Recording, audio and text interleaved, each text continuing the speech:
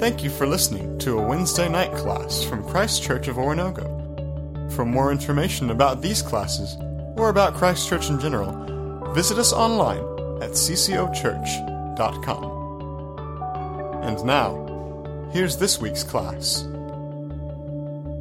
So last week we talked about these, I'm going to say that a bunch of times. Just know when I say last week, I mean 2 weeks ago. 2 weeks ago, we talked about these three intertwined arguments, or perhaps better said, main argument with two supplemental reasons why the main argument is true. And essentially in chapters 9 and 10, Paul opens these up to us. He says, number one, God's word didn't fail.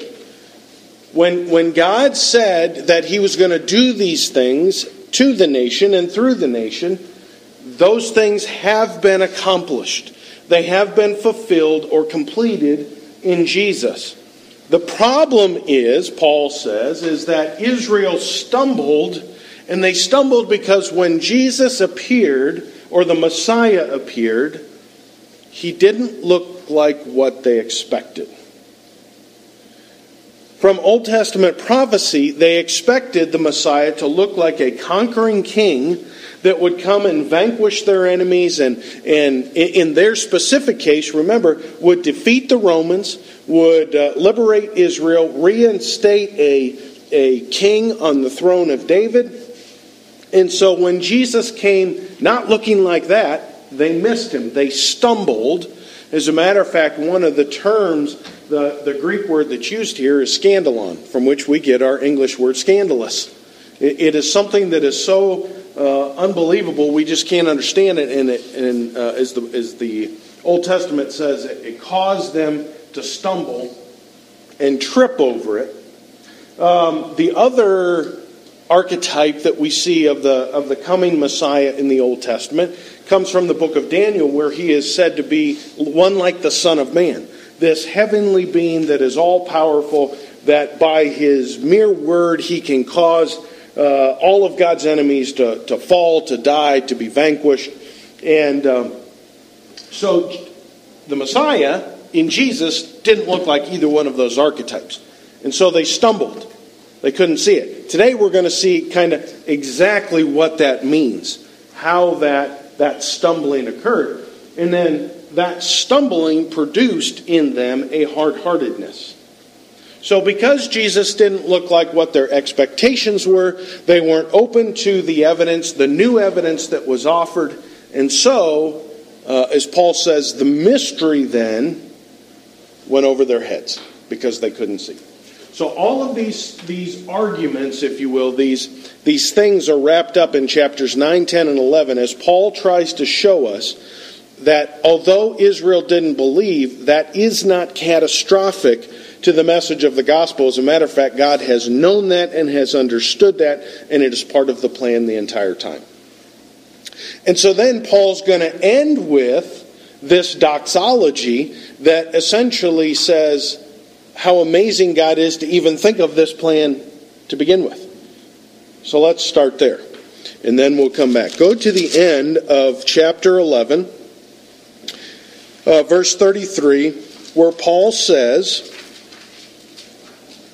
"Oh, the depth and the riches of the wisdom and knowledge of God, how unsearchable his judgments and his paths beyond tracking out. Who has known the mind of the Lord, or who has been his counselor? Who has ever given to God that God should repay him? For from him and through him and to him are all things. To him be the glory forever. Amen." That sounds like a good place to pause. And let's pray and ask God, since he is wise, since he is all-knowing, let's ask him to help him for his help as we seek to understand this passage. So let's pray. God, we thank you that you have recorded these verses for us. Father, I pray that you'll open our eyes that we might be able to see and to understand. Father, those areas that we struggle to understand, I pray that we could entrust ourselves to you, knowing that you are a good and faithful God, and that we can trust in your character even when we don't understand your ways. It's in Jesus' name that we do pray. Amen. All right. So 2 weeks ago, and I have recorded this for you on the notes that you have. The notes next week are just going to simply add to what you have, so you might want to think about this now that next week you can just kind of staple all those together, because that's really how these are designed. But I just want to walk through where it says Israel's history, argument 1 and 2, particularly these issues. I just want to walk back through some of these things and reintroduce simply because it's been 2 weeks. The first thing that we have is the promise to Abraham. So Abraham was promised an heir that would bring blessing to Israel and to the nations. This was going to be the Messiah, the promised one, called Christ in the New Testament. And I've also given you the passages that those particular promises or covenants occur in. They're in Genesis 12 and Genesis 15. So God says to Abraham, I'm going to bring you a son, and your son is going to produce an heir, and that heir is going to lead to heirs, and you're going to be grown into a massive nation. And through this nation, I'm going to bring blessing to all peoples. Then God also gives a promise to David, and the promise to David is that he is going to establish David with a representative of his family who will sit at all times on the throne of David as the king. And so this is what we call in the New Testament the kingdom of God or the kingdom of heaven. You guys finding it? Okay. That's all right. So essentially, as God promises this kingdom of heaven to the nation of Israel, he said it's going to come through the Messiah, and the Messiah is going to bring about this thing that we are going to call from now on the kingdom of God or the kingdom of heaven. And what's fascinating then, as you get to the New Testament, the first person to come along talking about the kingdom of heaven or the kingdom of God is who? Who is the first person that we have? John the Baptizer. I call him John the Baptizer. You know, typically his name is John the Baptist. But when you say that, people think that, he went to the Baptist church, and that's not what that means. It meant that he simply baptized people. So John the Baptizer. And as John came, he was proclaiming to people that they needed to repent because the kingdom of God was at hand. The kingdom of God was near. And so in essence, remember the Old Testament passages say that John's job was to prepare the way for the Messiah. It was to make a straight path for him. So here comes Jesus. Jesus is the embodiment of the kingdom of God. Jesus is the embodiment of the kingdom of heaven. And he's going to offer the kingdom of God, the kingdom of heaven, to the Jewish people. And John's saying, hey, you need to repent in preparation for the fact that the kingdom is here. And Jesus comes, he is baptized by John to say, I agree with John's ministry. And then Jesus began presenting to the Jewish people the kingdom of God. As a matter of fact, when he would send out his disciples, twice in the New Testament we are told that Jesus sent out his disciples. And when he did that, he told them, only go to the nation of Israel. He only went to the children of Israel because the reason was they were saying, hey, the kingdom of God is here. When Jesus, talks about what we call the Beatitudes in John chapter 5, 6, and 7, he's talking about this is what life looks like in the kingdom of God. It's a place where rather than just not murdering, you understand that being angry is just as evil as murdering, and so love is the standard to which we are called to.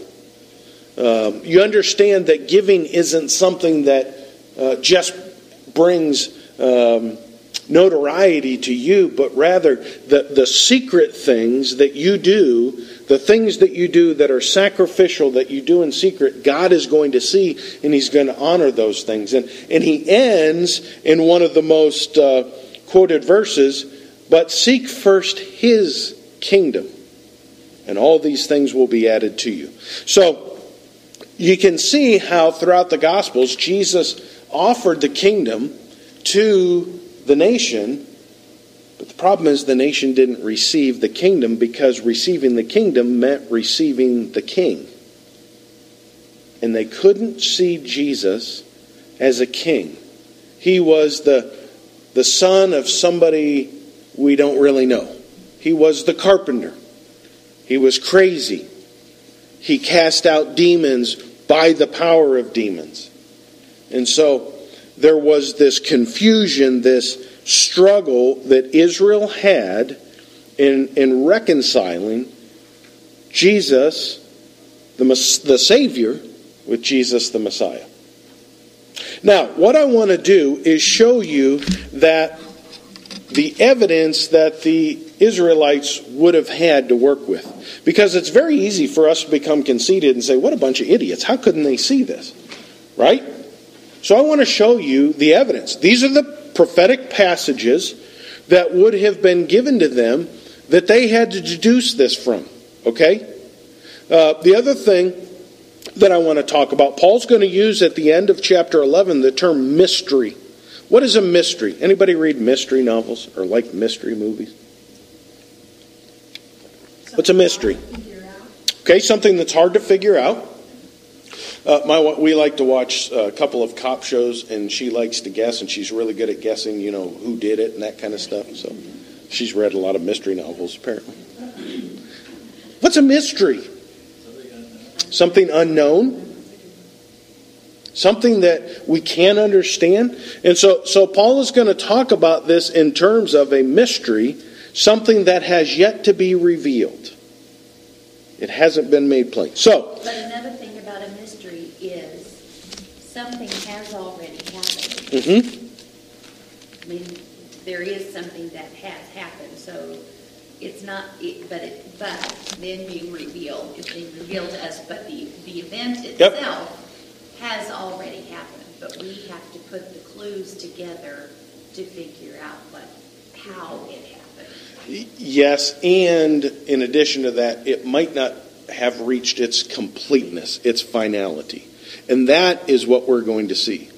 There was a man who wrote around the turn of the century, 1800s, 1900s, and early 1900s. His name is George Eldon Ladd. And he became famous for coining a phrase, now and not yet. That many of the prophecies in the Old Testament find their fulfillment in Jesus. They find their ultimate fulfillment in Jesus. But there is always this now and not yet capacity to their fulfillment. So they will be fulfilled partially, but the full ramifications of such have to wait until a future time. And that, I think, is the truth of what we're going to see. So let's look at Isaiah chapter 27. Isaiah, so if you go to Psalms and then begin to flip towards the New Testament, a couple of books later, you'll come to Isaiah. Isaiah is a prophet of Israel, writing during the time of the divided kingdom for the most part. He is a very prolific prophet. One of the, what we would call the major prophets of Israel, because he deals with a lot of different topics, a lot of different time frames, a lot of different people groups. But one of the main topics, issues that Isaiah deals with is visions that concern the future of Israel. The deliverance of Israel as a nation. Interestingly enough, he is the one that records for us the fact that God looks at Israel as a vine, which we're going to see in Romans chapter 11, that God views Israel as a vine. Isaiah chapter 27, verse 1, in that day the Lord will punish with his sword, his fierce, great, and powerful sword, Leviathan, the gliding serpent, Leviathan, the coiling serpent. He will slay the monster of the sea. In that day, sing about a fruitful vineyard. I, the Lord, watch over it. I water it continually. I guard it day and night so that no one may harm it. I am not hungry. If only there were briars and thorns confronting me, I would march against them in battle. I would set them all on fire. Or else let them come to me for refuge. Let them make peace with me. Yes, let them make peace with me. In days to come, Jacob will take root. Israel will bud and blossom and fill all the world with fruit. Has the Lord struck her as he struck down those who struck her? Has she been killed as those who killed her? By warfare and exile you contend with her. With his fierce blasts he drives her out as on the day the east wind blows. By this then will Jacob's guilt be atoned for, and this will be the full fruitage of the removal of his sin, when he makes all the altar stones to be like chalk stones crushed to pieces. No Asherah poles or incense altars will be left standing. The fortified city stands desolate, an abandoned settlement, forsaken like the desert. There the calves graze, there they lie down, they strip its branches bare. When its twigs are dry, they are broken off, and women come and make fires with them. For this is a people without understanding, so their Maker has no compassion on them, and their Creator shows them no favor. In that day, the Lord will thresh from the flowing Euphrates to the Wadi of Egypt, and you, O Israelites, will be gathered up one by one. And in that day a great trumpet will sound. Those who were perishing in Assyria and those who were exiled in Egypt will come and worship the Lord on the holy mountain in Jerusalem. Now, if you're an Israelite, that sounds like a great time, a great day, a great moment when Messiah comes, the trumpet blasts, and you're going to be recalled from Assyria. Remember how the Assyrians came and carried off captives. And those were exiled in the Babylonian captivity. They were exiled into Egypt. They ran and they fled to the desert. And so here Isaiah says, you're all going to be gathered back in that day. Think about Palm Sunday. And as the people gathered and they threw down the palm branches and they sang, Hosanna, Hosanna. What were they thinking? What were they waiting for? Jesus to overthrow the Roman government, to throw off the shackles, to set up and establish a kingdom and recall everybody from everywhere. And a week later, Jesus is in a tomb. This disillusionment, this stumbling, you can see where it comes from.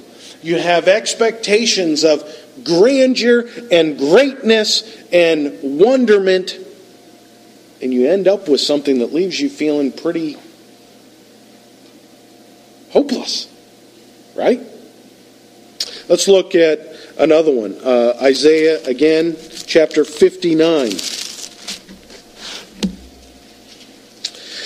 I'm going to read, this one gets a little bit long, so I'm just going to read some selections through here. It's really the whole chapter.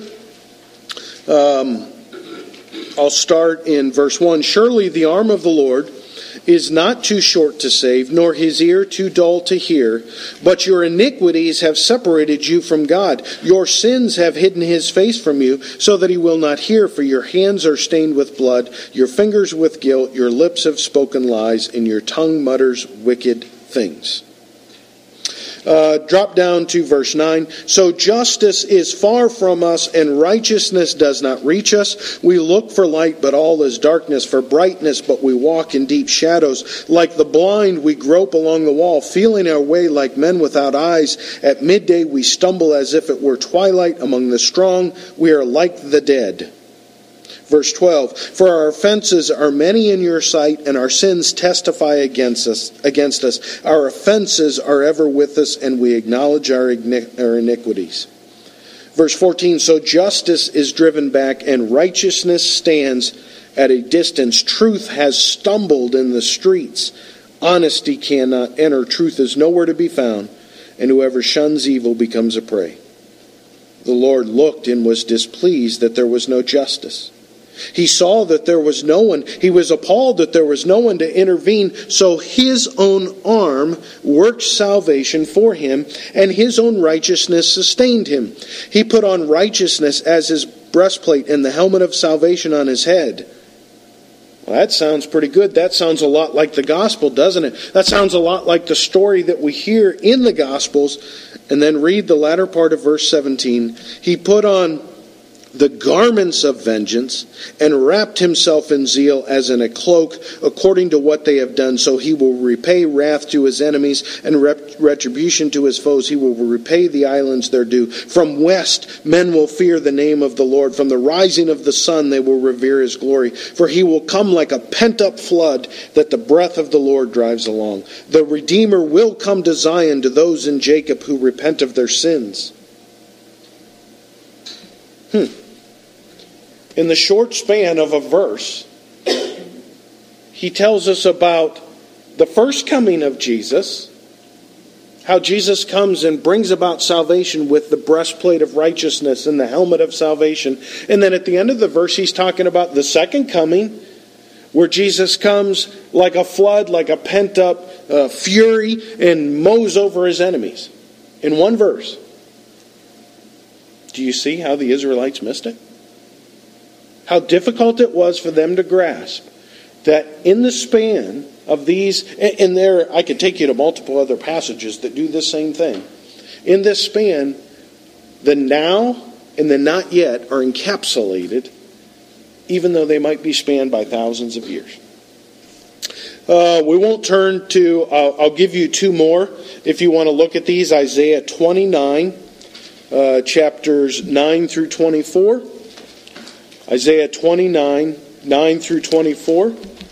And then another passage in another prophet, Jeremiah 31, 30 to 34. These will be on the worksheets next week, but if you want them to look up. So Isaiah 29, 9 through 24, Jeremiah 31, 30 to 40. Now, here's the other thing. It's not just in the Old Testament that we read these things. Turn to the New Testament, Matthew chapter 21. So, in the book of Matthew, Jesus comes along and he's presenting the kingdom to the nation. But do you remember how many times it would specifically recorded, it would say that Jesus taught in parables so that they wouldn't understand? Do you remember that? Every time that I read that, I think, well, that stinks. That's not fair. You know, it's kind of like a PhD astrophysicist coming in here and talking about the parameters of the universe to us, and we would sit and scratch our head and say, I have no idea what he's talking about. I got the sun, the moon, the stars, and gravity. Once he got beyond that, yeah, he lost me. So Jesus would do this. Why? Why would he do this? Again, back to Romans, this is part of God's plan. And the other thing that we read about in the Gospels is where Jesus would say things like, for those who have ears to hear, eyes to see, those who earnestly seek me. You see, those people found understanding. The disciples and many of the others, they were able to find understanding. Yes? It's almost like it was a code. Yep. I mean, if this is a mystery, I think that's part of the part of the clues that the Lord has given us. Yep. Well, even in the Old Testament, we have these phrases where God will say, those who earnestly seek me. You know, those who forsake other things in order to find me. It's the idea that there is a striving after understanding. So let's look at some of these. Matthew chapter 21 and verse 33. This is what we call the parable of the tenants. You will recognize it very quickly. Listen to another parable, verse 33, Jesus says, there was a landowner who planted a vineyard. He put a wall around it, dug a wine press in it, and built a watchtower. Then he rented the vineyard to some farmers and went away on a journey. When the harvest time approached, he sent his servants to the tenants to collect his fruit. The tenants seized his servants. They beat one, killed another, and stoned a third. Then he sent other servants to them, more than the first time, and the tenants treated them the same way. Last of all, he sent his son to them. They will respect my son, he said. But when the tenants saw the son, they said to each other, this is the heir. Come, let's kill him and take his inheritance. So they took him and threw him out of the vineyard and killed him. Therefore, when the owner of the vineyard comes, what will he do to these tenants? That's the story. Drop down to verse 43. Therefore I tell you that the kingdom of God will be taken away from you and given to a people who will produce its fruit. He who falls on this stone will be broken to pieces, but he on whom it falls will be crushed." When the chief priests and the Pharisees heard Jesus' parables, they knew he was talking about them. They looked for a way to arrest him. Notice, here is Jesus telling them exactly what is happening. He does it in the form of a story. He says, God built a vineyard. Isaiah talks about a vine. Maybe the vineyard, and the vine in the vineyard is Israel. And he says, I let somebody else run it for me. The chief priests, scribes, the teachers of the law. And he says, this is what happened. I sent my prophets to them, and they beat them, and they killed them. And ultimately I sent my son. Jesus had already at this time claimed to be the Son of God. And so what did they do to him? They killed him. And it was obvious to them that Jesus, the parable was about them. They were the evil tenants. But here's Jesus saying, this is what is happening. Wake up. The next parable, the parable of the wedding banquet, I encourage you to read that one this week. Again, it's the same thing. Jesus tells the story and he says a man's going to have a wedding, and so he invites all of his friends. And his friends are all busy. The friends are Israel. And he says, fine, go out, find anybody you can and bring them in. And so they brought in just people from the streets. And obviously that is about the Gentiles being able to come in. The last passage that I want to look at before we go to Romans is John. Because John shares for us in a different way what is happening. John chapter 1, verse 1. John shares this in a more just succinct way. John chapter 1, verse 1, "In the beginning was the Word, and the Word was with God, and the Word was God. He was with God in the beginning. Through him all things were made. Without him nothing was made that has been made. In him was life, and that life was the light of men. The light shines in the darkness, but the darkness has not understood it. There came a man who was sent from God. His name was John. He came as a witness to testify concerning that light, so that through him all men might believe. He himself was not the light. He came only as a witness to the light, the true light that gives light to every man that was coming into the world. He was in the world. And though the world was made through him, the world did not recognize him. He came to that which was his own, but his own did not receive him. Yet to all who received him, to those who believed in his name, he gave the right to become children of God, children born not of natural descent, nor of human decision, or a husband's will, but born of God. The Word became flesh and made his dwelling among us. We have seen his glory, the glory of the one and only who came from the Father, full of grace and truth. John then shares this as one who was going to be a witness. So John says, Jesus came and we made a mistake.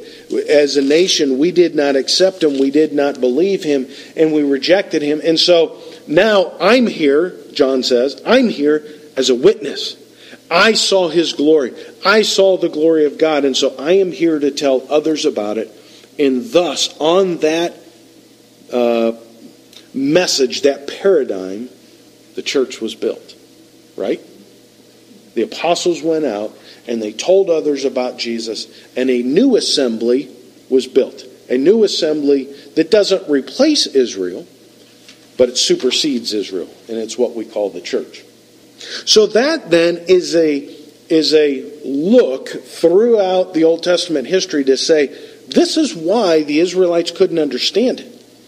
Because God had shared it in such a way, everything that he shared was true, but God knew in his infinite wisdom that if Israel accepted the kingdom of God at the offering of Jesus, what would happen to you and I? We would be forever on the outside looking in. That's why Paul concludes with, oh, the depth and the riches of God's love. Now, let's dive into, that's an incredibly long introduction to what will be a short time in Romans chapter 11. Romans chapter 11, Paul begins, he says, I ask then, did God reject his people? By no means. I am an Israelite myself, a descendant of Abraham from the tribe of Benjamin. God did not reject his people whom he foreknew. Don't you know what the scripture says in the passage about Elijah? How he appealed to God against Israel. Lord, they have killed your prophets and torn down your altars. I am the only one left, and they are trying to kill me. Does everybody remember this story? Elijah with the prophets of Baal. And he says, God, I'm the only one. And God says, no, there's 7,000. And here Paul is using this as an example of how God always maintains for himself something what we call a remnant. A people who is faithful to him because they have faith in him. Verse 4, and what was God's answer to him? I have reserved for myself 7,000 who have not bowed the knee to Baal. So too at the present time there is a remnant chosen by grace. And if by grace, then it is no longer by works. If it were grace, grace would no longer be grace. Paul's the first thing is, did God reject them? And he says, nope, I'm an Israelite. I'm in the faith. And there are others, just as in the case of Elijah, where there were 7,000. There was Peter. There was John, and there were 120 followers of Jesus on the day of Pentecost, and their number was added to daily. Remember the book of Acts? 3,000. Those were Jews. And at times, Gentiles would come in, but really not until you get to, Acts chapter 9, Acts chapter 10, where Peter has his vision and takes the gospel to the Gentiles. So you see how God is drawing the Jews in, but it's through faith. It's not through the law. It's through faith in Jesus Christ. Then Paul asks us another question. What then? What Israel sought so earnestly it did not obtain, but the elect did. The others were hardened, as it is written, God gave them a spirit of stupor, eyes so that they could not see, and ears so that they could not hear to this very day. Again, we come back to our three-pronged. God's word didn't fail because Israel stumbled. They could not recognize the Messiah as such because he did not come as the conquering king or the Son of Man. He came as the suffering servant. They stumbled, and their stumbling produced a hard-heartedness. Remember Romans chapter 1? Everybody remember this? I'm really stretching your memory here all the way back to like the third class. But how we read, mankind rejected God. We tried to usurp God, and that resulted in a giving over. Paul says it this way, God gave them over to a depraved mind. And then these things happen. And then God gave them over. That's exactly what's happening here. Our choices, our decisions result in a turning over, a releasing to let us live out the full ramifications of that decision. Israel rejected their Messiah in Jesus Christ, and so God gave them over to let them live out the full reality of that. Which is, outside of Jesus Christ as the Messiah, there is no hope, right? That's the message of the gospel. Jesus says, I am the way, the truth, and the life. So, Paul says God has given them over. Well, I'm going to reserve some time for questions at the end in case you want to ask about those, because that's one area that people typically want to ask questions. Verse 11, again I ask, did they stumble so as to fall beyond recovery? Now this is the real question. Did they fall so far that they can never be brought back? Not at all, Paul says. Rather, because of their transgression, salvation has come to the Gentiles to make Israel envious. But if their transgression means riches for the world and their loss means riches for the Gentiles, how much greater riches will their fullness bring? And then Paul goes into this section. I'm not going to spend a lot of time on this, where he talks about the grafting in.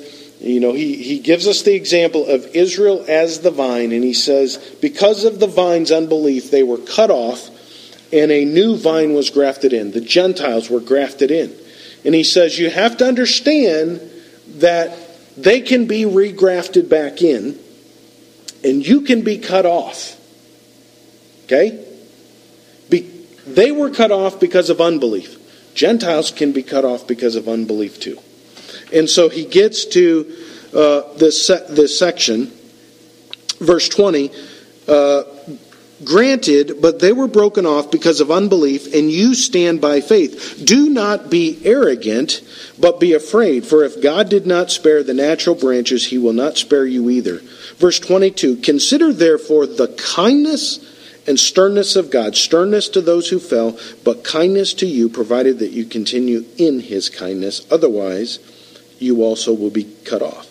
And if they do not persist in unbelief, they will be grafted in. For God is able to graft them in again. What is Paul saying? If an Israelite in Paul's day comes to him and hears the gospel and responds to the gospel in faith, Paul says God can graft them right back in. They have not been permanently shut out. The door is just as open to the Jews today as it was to the Gentiles. So this nationalistic turning over and blinding and all of that really is sort of in the days of Jesus, right? After that time, it then becomes back open to them to where they can understand. Does that make sense? So that blinding was temporary, much like it was with Pharaoh, much like it was with many of the other individuals in the Old Testament, where God uses those to accomplish his purposes, his ultimate plans. Okay? Got one final thing, and then we'll be ready for questions. This is the big one. Verse 25, I do not want you to be ignorant of the mystery. Here it is. I do not want you to be ignorant of this mystery, brothers, so that you may not be conceited. Israel has experienced a hardening in part until the full number of the Gentiles has come in, and so all Israel will be saved. What in the world? As it is written, the deliverer will come from Zion. He will turn godlessness away from Jacob, and this is my covenant with them when I take away their sins. As far as the gospel is concerned, they are enemies on your account, but as far as election is concerned, they are loved on account of the patriarchs, for God's gifts and his call are irrevocable.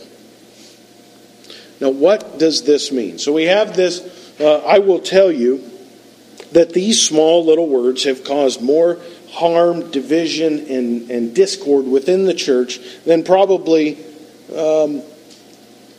as far as things that are actually in the Bible, probably than anything else. Maybe the word rapture, which isn't in the Bible, has caused more.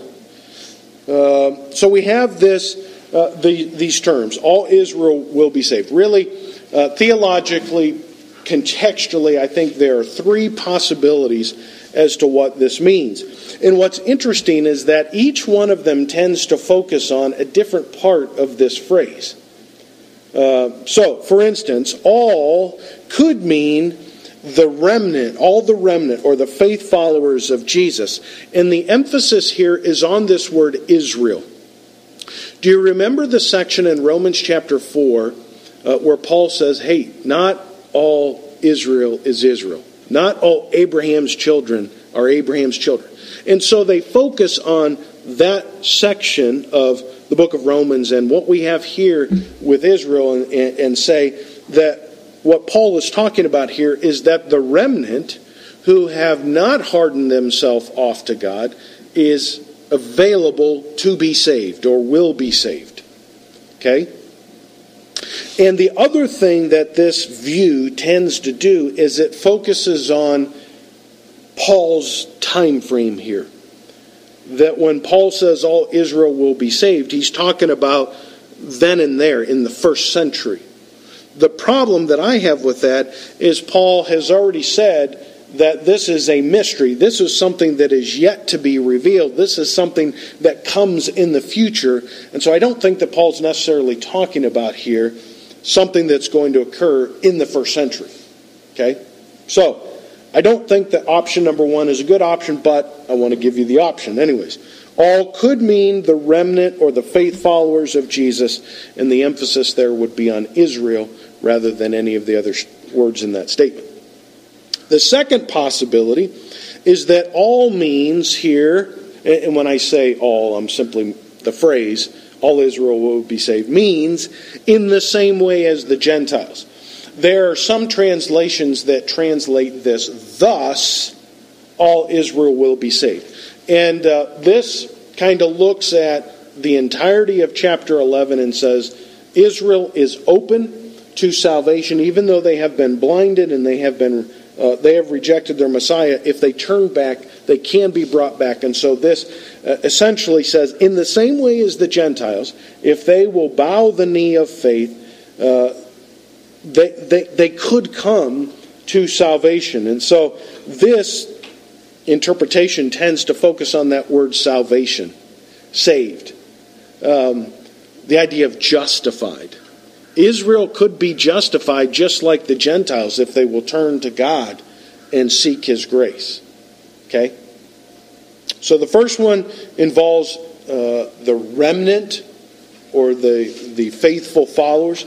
The second, again, would be contemporary with Paul and say that Israel can be saved in the same way as the Gentiles if they will simply come to Jesus Christ in saving faith.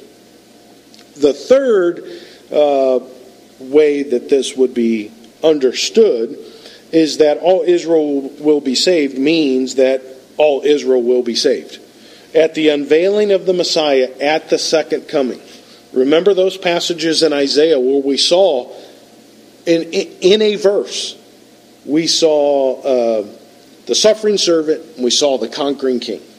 That this would mean that when Jesus comes finally at the end of all things, and He is revealed to be the Son of David, the conquering king, the Son of Man, and the Savior who has taken away the sins of the world, at that moment, Israel will bow the knee in recognition of their Messiah.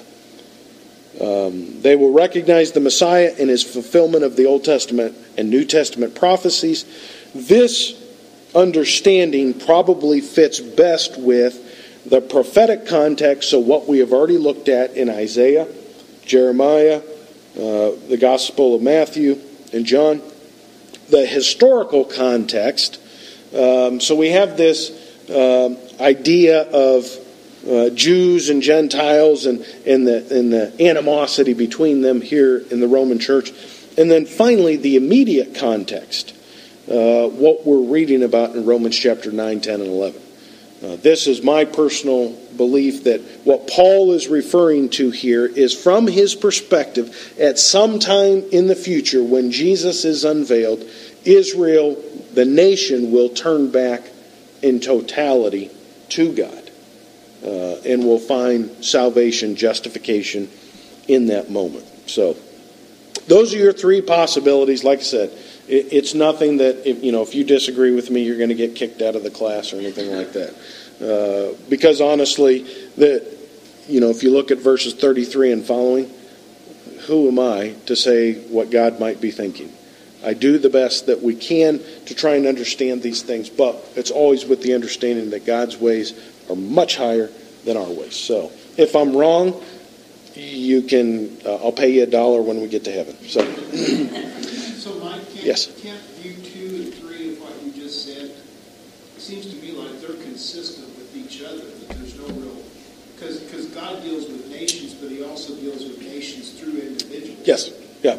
And so we know today that if somebody who's a Jew, confesses that Jesus Christ is Lord, they're saved. Yep. But that isn't inconsistent with, at some point in the future, that when the Messiah returns, that the nation won't turn to Him too. So I think those two are kind of... You're absolutely right. It's just the number 2 is always true, right? Yeah. I mean, it's true that is the gospel. So specifically trying to interpret this idea of all Israel will be saved, I think probably lends itself to number 3 better than number 2. That's all I'm saying. So, but yeah, you're absolutely right. If a Jew confesses Jesus Christ as Lord and Savior, they're just as saved as you and I. As Kathy's got a friend that is Jewish and is on the path to faith. So. Problem is she lives in California.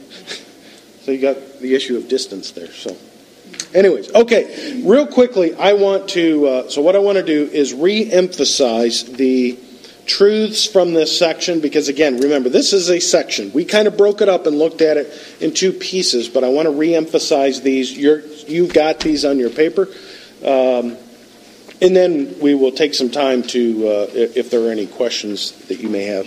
Central truth of this section of Romans: God has been faithful in fulfilling His plan by bringing a righteousness that has been offered by faith to all people. Exactly what you said. God has been offering righteousness to everyone, and it's always by faith. The question then for you and I is, can we submit to the truth that our salvation does not depend on our desire or effort, but rests solely on the grace of God through Jesus Christ? Can we say, it's not about me being good enough. It's not about me trying harder. It's not about me getting rid of these things in my life. It's about me recognizing that I am sinful and God's grace can step into my life and redeem me from those things. And then Paul's going to go on and talk about how we live those things out. But that's number one. That's how this section opened. Can we remain humble, continually recognizing our need of God's grace? This is the hardest thing to do as a Christian, is it not? You know, we come to faith in Jesus and we recognize, I need thee every hour I need thee. And then we've been a Christian for 10 years and like, I got this. Let me show you how to do this. No, I need God just as much today as I did then. And then finally, can we resist the temptation to become hard-hearted in judgment of others who don't measure up to our standard of righteousness? Paul warned the Gentiles that, hey, be careful that you don't look upon Israel and see their hard-heartedness and say, that, they missed it. And he also says in this section, be careful, because it was the hard-heartedness of the Israelites that caused them to stumble and miss it. So he says, be careful. Remain pliable, remain humble. Okay, so that is this section.